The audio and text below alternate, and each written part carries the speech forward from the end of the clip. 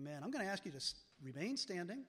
We talked last week about the value of standing to hear God's word read to us, and so we'll do that again this week. In the meantime, if there are any children who would like to go to Stepping Stones, which is our worship program for kids during the sermon time, you're free to go at this time. I'd like to ask you to turn in your Bibles to the book of Colossians. Colossians chapter 3. Colossians chapter 3, I'll be reading verses 12 through 17. Please give your careful attention to the Word of God. Put on then, as God's chosen ones, holy and beloved, compassionate hearts, kindness, humility, meekness, and patience, bearing with one another, and if one has a complaint against another, forgiving each other. As the Lord has forgiven you, so you also must forgive. And above all these, put on love, which binds everything together in perfect harmony. And let the peace of Christ rule in your hearts, to which indeed you were called in one body, and be thankful. Let the word of Christ dwell in you richly, teaching and admonishing one another in all wisdom, singing psalms and hymns and spiritual songs, with thankfulness in your hearts to God. And whatever you do in word or deed, do everything in the name of the Lord Jesus, giving thanks to God the Father through him. Amen. Please be seated.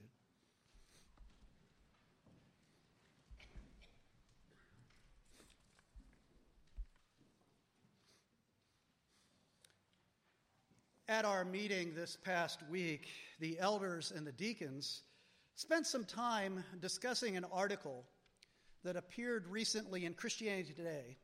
The article was called "The Painful Lessons of Mars Hill." It was about the shocking, quick downfall of what had been a very doctrinally sound and dynamic, growing network of churches, which was started by one particular megachurch in Seattle, Washington. Earlier articles that I had read about the downfall of these churches had really focused upon the sins and weaknesses and flaws of the one charismatic pastor who started the movement in the original church.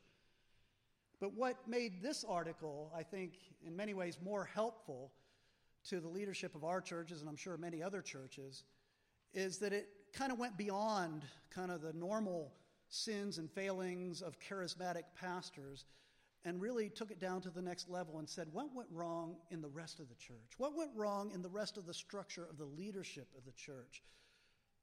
Because behind the charismatic pastor, there were many other leaders who were responsible for the spiritual well-being of those congregations. What happened at that level? And the article digs into that and draws upon the insights that many of these men of God learned through this difficult experience. Let me read to you some of the quotes. One of the leaders said that as the churches multiplied, quote, the driving motive became efficiency and growth, and those two factors began dictating church policy. Efficiency and growth began dictating church policy. Another leader said, this all began as a work of the Holy Spirit, but we quickly started to push harder and harder, trying to accomplish it with human efforts. Bigger, better, faster, stronger. And those are things that every church can wrestle with. The leadership of every church can wrestle with to avoid taking a work of the Holy Spirit and turning it into a work of the flesh. One seminary professor and scholar making his observations on what happened there in Seattle and in that movement, he wanted to make the point that big churches and mega churches aren't wrong. It's not that that form of the church is wrong. He says, I've been in churches, of course, where there was a controlling pastor with a controlling church culture. But, he says, I've been in a megachurch in the state of Pennsylvania that was as healthy as it could be. But that is because the pastor knew what he was doing in creating a culture of grace. And that was the phrase that stuck with me most from that article. The healthy churches exhibit a culture of grace. A culture of grace. What does that look like?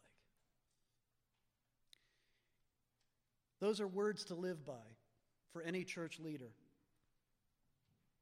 Work hard to make disciples and to build within this body of believers a culture that's characterized first and foremost by grace. Healthy churches aren't measured by their size. They're not measured by their budget. They're not measured by their facilities or their programs.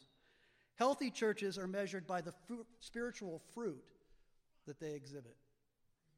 The growth and maturity in the disciples who make up that body of believers. That's really what Paul is doing here in Colossians chapter 3. In the book of Colossians, he's addressing what false teachers are doing to the church, how false teachers are leading the church astray so that the church is becoming something other than a church, becoming, first of all, unhealthy, and then something besides being a church because of these false teachers. But in chapter 3, he turns to say, well, here's what the real thing looks like. This is a body of believers where God dwells and spiritual fruit are being born. Back in just before the section I read to you a moment ago, in verses 9 through 11, he says, "You have put off the old self with its practices and have put on the new self, which is being renewed in knowledge after the image of its creator." He goes on to say, "Christ is all and in all." When we talk about growing a healthy church, what we're talking about is the church as a whole, the church as a culture, taking on the personality and the image of Jesus Christ. That we as a culture in the church look like Christ, act like Christ, have the attitude of Christ. That's what health looks like. We've been looking these last couple of weeks at what real Christian fellowship is. A lot of confusion in the church, let alone in the world, of what fellowship really is. And so far, we've seen two things. First of all, we looked at 1 John chapter 1, and there we saw that the source of Christian fellowship is our union in Christ, our spiritual union in Christ, that we are in Christ. We are chosen in Christ. We are justified in Christ. We are adopted in Christ. We are sanctified in Christ. We will be glorified in Christ. And the fact that we are all united to Christ by faith, we are one with Him. He is in us. We are in Him. That gives us a deep source to our fellowship that is eternal and only grows stronger and stronger as He continues His work in the church. We share something profound and deep in common with one another that the world can't even begin to understand because we are all in Christ by faith. Secondly, we looked at Nehemiah 8 last week, and we saw that when we talk about what fellowship looks like, how do you define fellowship? We said it has to be by the Word of God. That the foundation for real fellowship among people who are in Christ together is the Scriptures, the Word of God. He has spoken. We have His book. We know what His will is for us and for all history. And so, if we are a healthy fellowship, we said last week, we have a hunger and a reverence for the Word of God. We understand the Word of God because we study it and feed upon it daily. And it produces real conviction of sin and repentance and transformation into the image of Christ. I think it's important that I point out here that we started by talking about what's the source of our fellowship, which is being in Christ together, and the definition of our fellowship, which is the Word of God itself, which defines what our fellowship is and what it looks like and how it operates. Because I didn't want to start with what churches tend to do when you talk about fellowship is what does fellowship look like? Because when you talk about what fellowship looks like, you're talking about the fruit of these things. What does a deep, profound commitment to Jesus Christ as Lord and Savior and a commitment to His Word, what does it produce? And that's when you get into the details of what fellowship really looks like. And that's what Paul's talking about here in Colossians 3. What happens when you drink deeply of the grace of Christ through His Word? What kind of fruit does it produce? In other words, what I'm asking this morning is, what does a culture of grace or biblical fellowship really look like? It's interesting when Paul begins to talk about what our community, our sense of fellowship, our relationship with one another, what it looks like, he goes to clothing. In this chapter, he talks about putting off the old clothing of our old life outside of Christ and putting on a new kind of clothing. That seems like, we're talking about something that goes to the heart, and that sounds like something very superficial, but there really is a connection between your clothing and your heart, isn't there?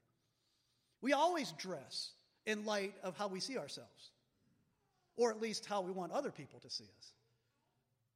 our sense of identity determines what we wear. If you get up in the morning and you're going to go to work or go to school or go out into the community, you're going to put on clothing that reflects either how you see yourself or how you'd like to see yourself. And so people look at you and you say, here's a person who wants to look professional. Here's a person who wants to look hip or cool. Here's a person who wants to look stylish. Here's a person who wants to look casual. Here's a person who wants to look like he doesn't care what people think about what he looks like. Here's what a person looks like, who wants to be seen as an athlete or a big fan of a certain sports team.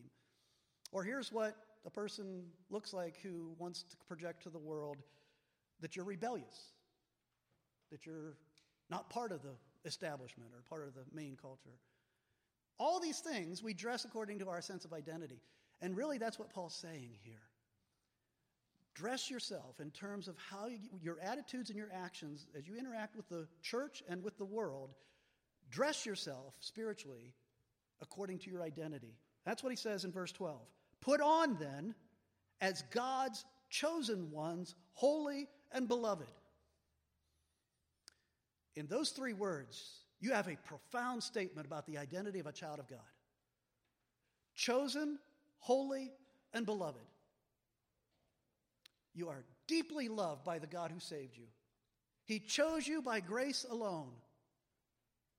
And you are holy, set apart to Him. You belong to Him, sealed by Him forever.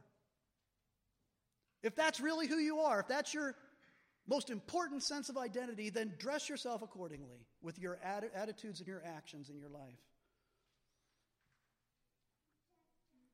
We talked about in Sunday school how the title of heirs of the covenant promises that was given to the nation of Israel in the Old Testament was transferred to the church in the New Testament, that we are the recipients. And what's fascinating there is that as Paul talks about us as God's people being chosen and holy and beloved, he's using the titles that were given to Israel. The title's been transferred. We are the heirs of the promises. We are God's people. There is neither Jew nor Gentile, male nor female, slave nor free. We are all one in Christ Jesus, heirs to the promises given to Abraham. So if that's your identity, dress yourself accordingly. And you see there that it's a response to God's grace. Because God has chosen us, because He has given us these promises, because we are heirs, because we are so deeply loved and set apart, then we act a certain way, or speak a certain way, or project a certain attitude. Everything we do, even though these things are hard for us in light of our sinful nature, everything we do is a response to His grace towards us. If He had not first redeemed us, first chosen us, first forgiven us, we would not even have the desire to change.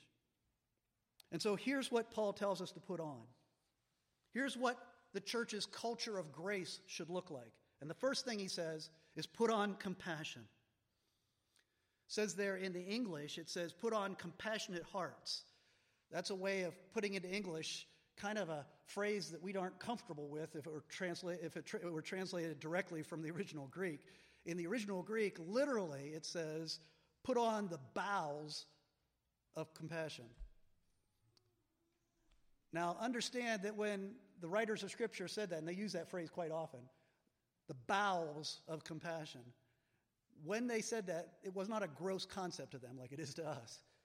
What they were trying to get at is that deep part of your nature, that gut feeling, that kind of you almost have this physical sense that deep inside your body, there's some center of your emotions. What we call that gut feeling. That's what it's getting at. And what he's alluding to, when the Scripture writers say that we are to put on compassion, that sounds odd to us. Because it is saying, not just do good things, we'll get to that in a moment, for others in the church and in the world, but care about them deeply. Have that emotional reaction to seeing the needs of your brothers and sisters in Christ as well as the world. How do you put on an emotion? That's contrary to the way we think. Well, what he's saying is there are certain things that you can do so that you have deep compassion for your brothers and sisters in Christ. We are not passive in it. We don't just pray and say, Lord, zap me with some emotion towards my brothers and sisters in Christ.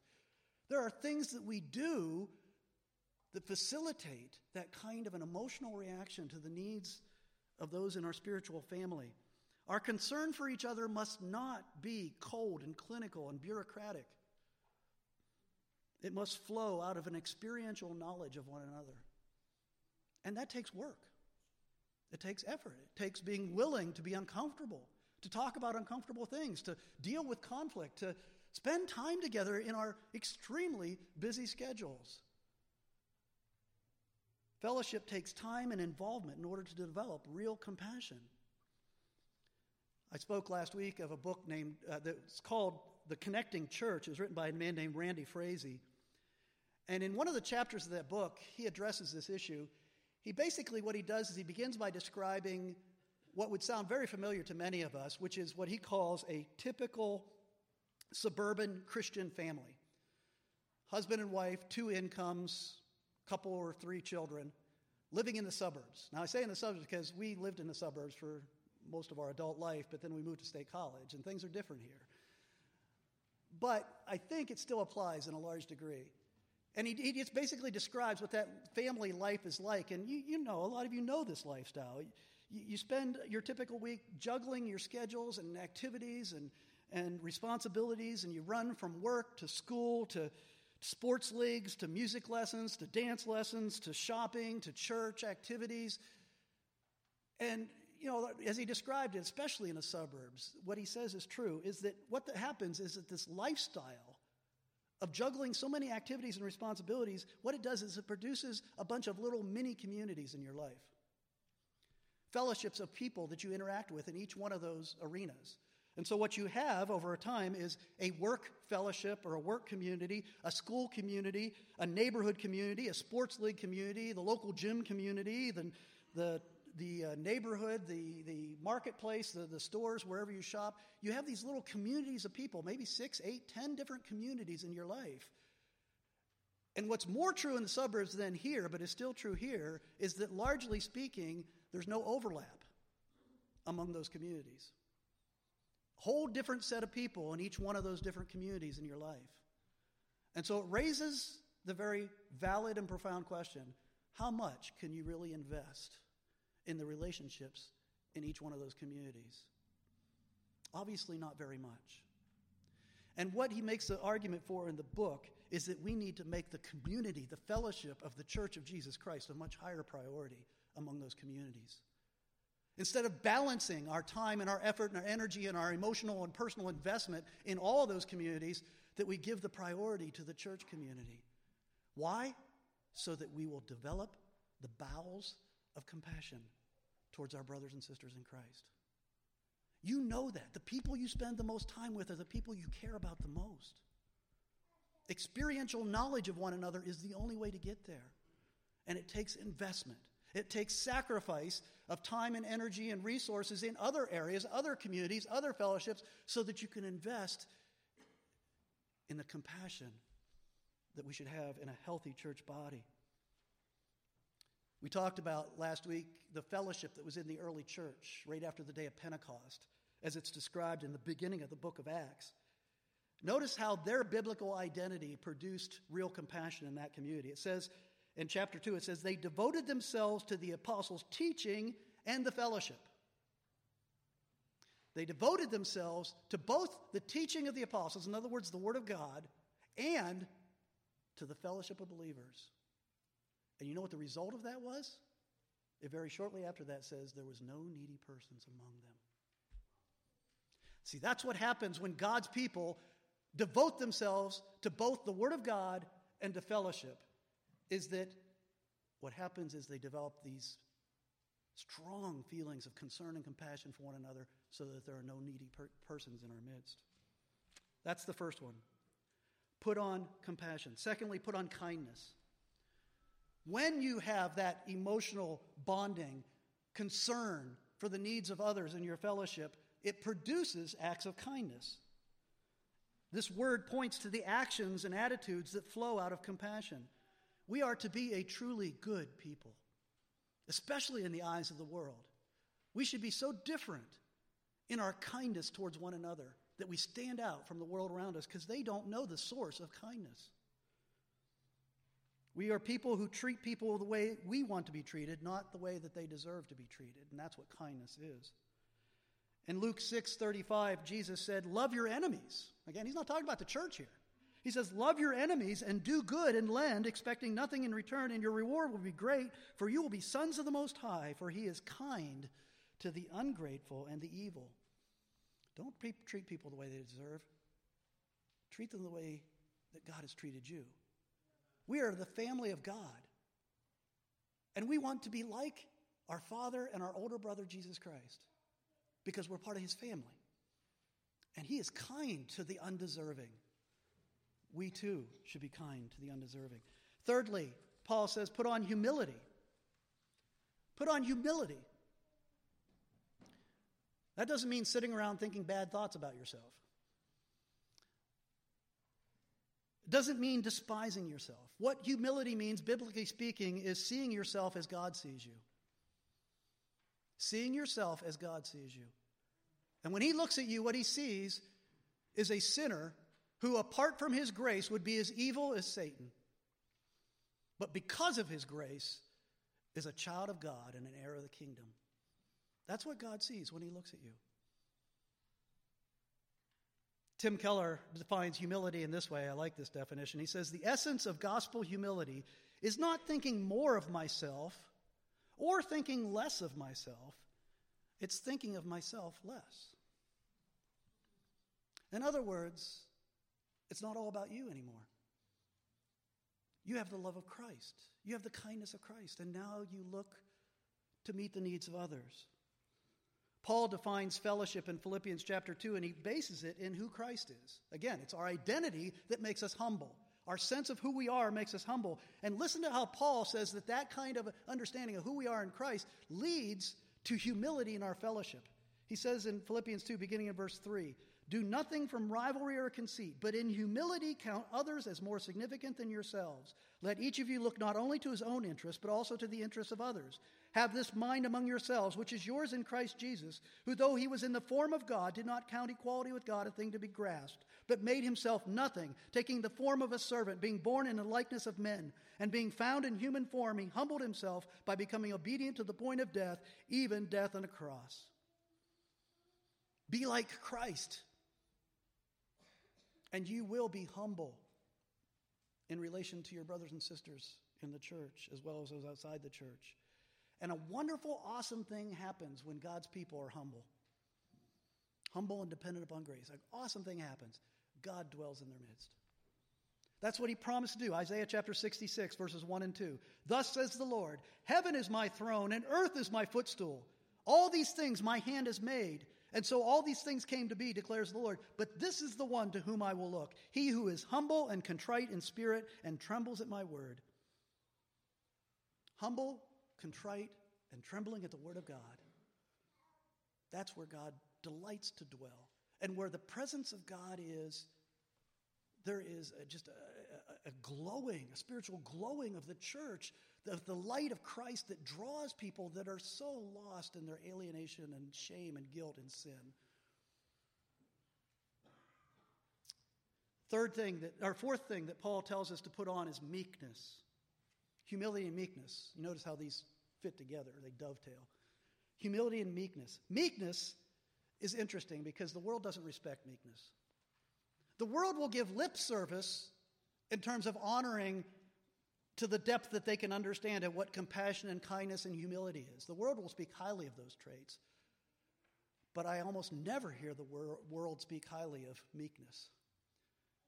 Meekness is stepping back and letting the other person go through the door first. Meekness is setting aside your career plans and goals and orientation in order to serve somebody else. The world sees that as weakness. I saw a quote of the Beatitude just a few days ago. It reminded me of this. It says, the meek shall inherit the earth, if it's okay with everybody. That's not what meekness is. The world doesn't understand true meekness. Matter of fact, just to show you how the world hates meekness, one of the shows that my wife and I will watch fairly often on television is Shark Tank. And there's a lot of good things about Shark Tank, a lot of things that I enjoy about it. But there is one important aspect of it that'll rot your soul if you're not careful. Because the underlying ethic of Shark Tank is anti-meekness. They will rip apart anybody who stands before them to promote a business or a product, to get them to invest in it. They'll rip you apart if you are not committed to one thing and one thing alone, making the most profit selfishly that you can possibly make.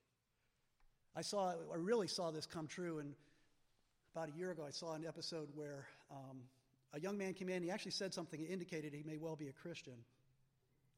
And he presented a product, and I don't remember what it was, but it was a product that he had invented, and he wanted to market, and he wanted the sharks to invest in it.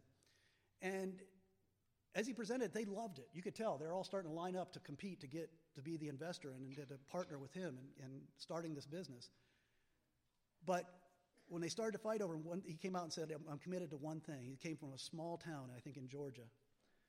And he said, I'm committed to keeping my business in my small town because the economy's bad and I want to help the community by keeping my business there. Not only did they immediately withdraw any sense of offering and getting involved with him, but they absolutely humiliated the guy. Said, you shouldn't even be in business if that's your attitude, if that's the kind of principles you live by. Meekness is not weakness. Meekness is strength under control. Meekness is refusing to use your strengths, whether your gifts, your abilities, your personality. It's refusing to use those things for selfish purposes. Instead, submitting them to the will of God and using them for kingdom purposes. That's what meekness is. It's keeping your God-given strengths under control in submission to His will. In Numbers chapter 12, verse 3, it says, now the man Moses was very meek, more than all the people who were on the face of the earth. Now when it says that you got to dig in there. What does it mean? Moses was the most meek man. Look at what Moses accomplished as a strong leader. Yet he was the most meek man on the face of the earth in his day. Well, if you look at the context of that in Numbers 12, what was happening, the reason that is pointed out in Scripture is because he was being challenged at that point. His brother Aaron and his sister Miriam were saying he isn't fit to be the leader of God's people. They betrayed him. They stabbed him in the back. And you know how Moses responded when they did that? Numbers 12, verse 13.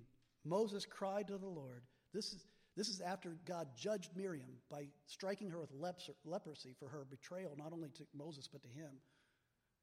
He struck Miriam with leprosy, and this is how Moses responded. It says, oh God, please heal her. Please. I didn't paraphrase that. That's how it's written in the original.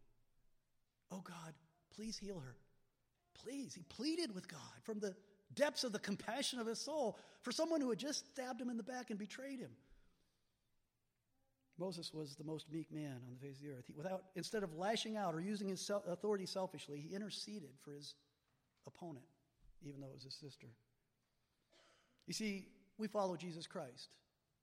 We want to be like Christ. He's the one who said, I am gentle and lowly in heart. I am meek and humble, is what that meant. And that's why when he stood before Pilate, when he was condemned as a sinner, even though he had never sinned, and was about to be nailed to the cross and to bear the wrath of God in our place. It says in Isaiah 53:7, prophetically, speaking in advance, it says, he was oppressed and he was afflicted, yet he opened not his mouth. Like a lamb that is led to the slaughter, like a sheep before its shearers is silent, so he opened not his mouth. He was meek. He submitted his will to the will of the Father and thereby accomplished our salvation through meekness. Fifthly, Paul says, put on patience. When we hear patience, we tend to think of it as an individual trait. We don't think of it corporately most of the time. Patience is bearing up under some trial, and certainly it is that. But Paul's not talking about individual patience here. He's talking about patience within the body of believers, within the fellowship of the church. Because he goes on to say that we express it through fellowship by bearing with one another. In other words, being patient with a trial that is each other. You are a trial to me, I am a trial to you, because we're still sinners, but living by grace. But we are to be patient with one another. Put on patience. It means accepting one another unconditionally and putting up with each other's sins and putting up with each other's failures and each other's weaknesses. Because we understand that we are all in process. As we said before, in our humility, we recognize that apart from the grace of God, we'd be as evil as Satan. And we are a long way from being completely like Christ. We are in process, all of us. And God is so long-suffering towards us. He hates our sin far more than we hate our own sin, and certainly far more than we hate the sins of others. He hates our sin with a perfect hatred. And yet, he is patient with us every moment of every day. And so that's why Paul ties patience together with forgiveness. Notice the next thing he says. If one of you has a complaint against another, forgiving each other, as the Lord has forgiven you, so you must forgive. You see, it's only in this fellowship of true believers that forgiveness can take place. I mean, real forgiveness, complete forgiveness. Because real forgiveness is based in the gospel of Jesus Christ. Because sin is only dealt with in one of two ways. Sin is either dealt with 2,000 years ago at the cross, when the Son of God, who was without sin, died and bore the wrath of God that our sins deserve in our place. Either sin is dealt with justly, completely, and fully there at the cross, or it's dealt with in the life of the sinner for eternity in hell. There's only two places that sin is dealt with. And for those who put their faith in Christ, our sin is put as far away as east is from west. We are made clean in the sight of a holy God. And we are then able to forgive others as we have been forgiven. We must forgive others the way that we've been forgiven. If God has forgiven us so much, how can we refuse to forgive each other?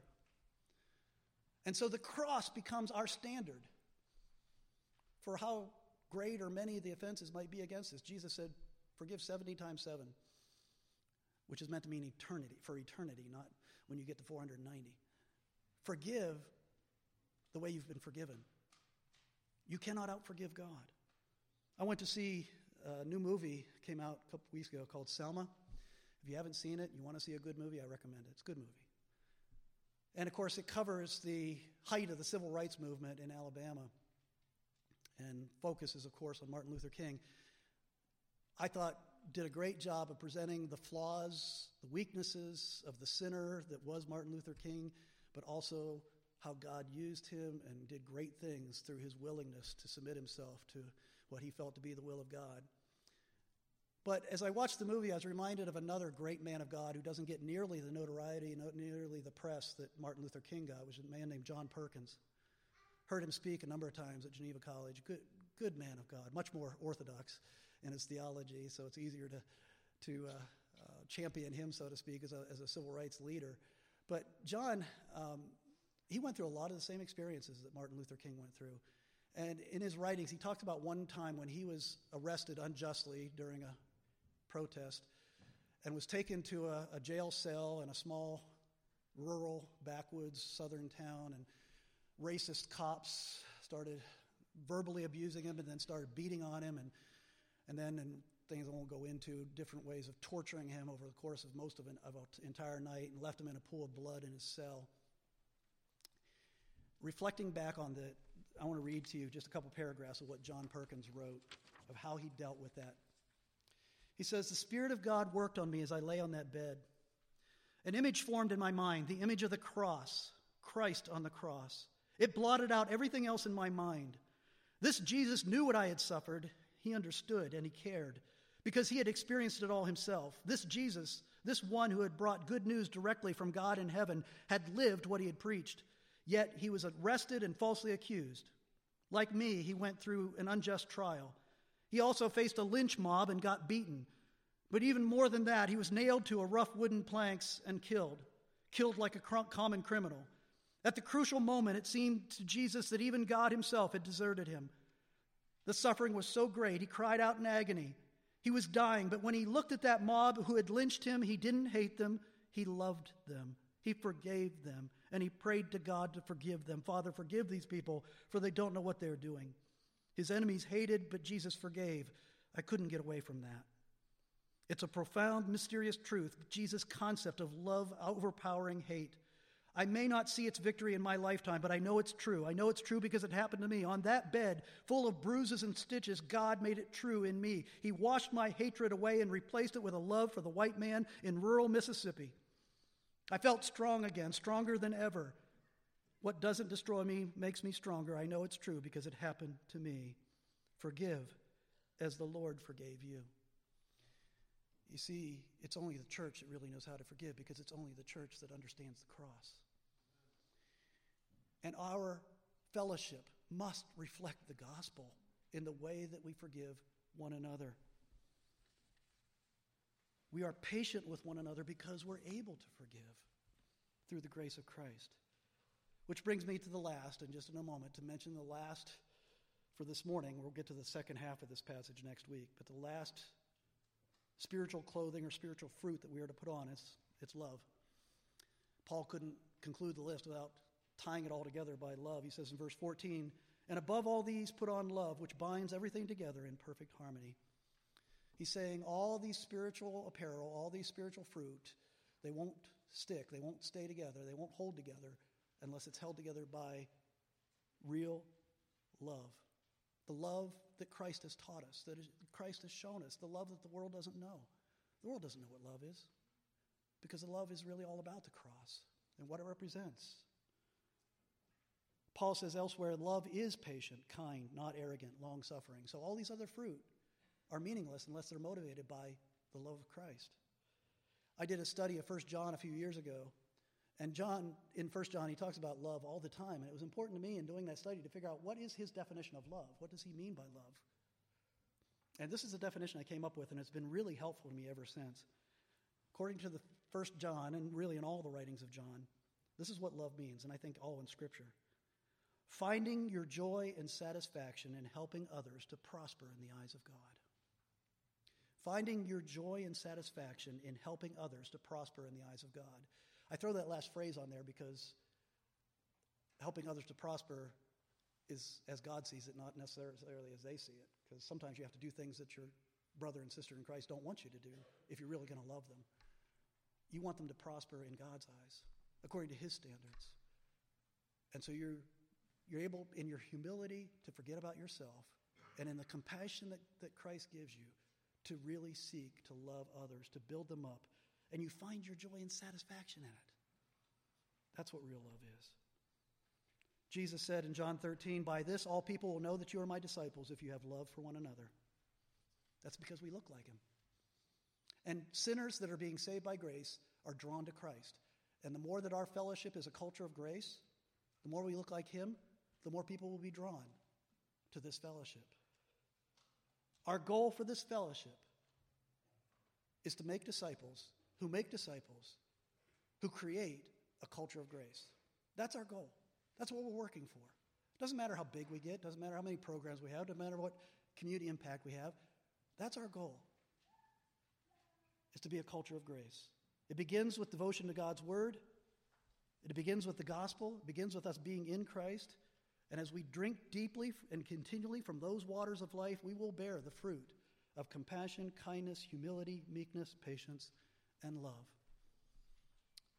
I hope that you're all rejoicing as being part of the process, as we as a leadership commit ourselves to build that culture of grace. Let's pray.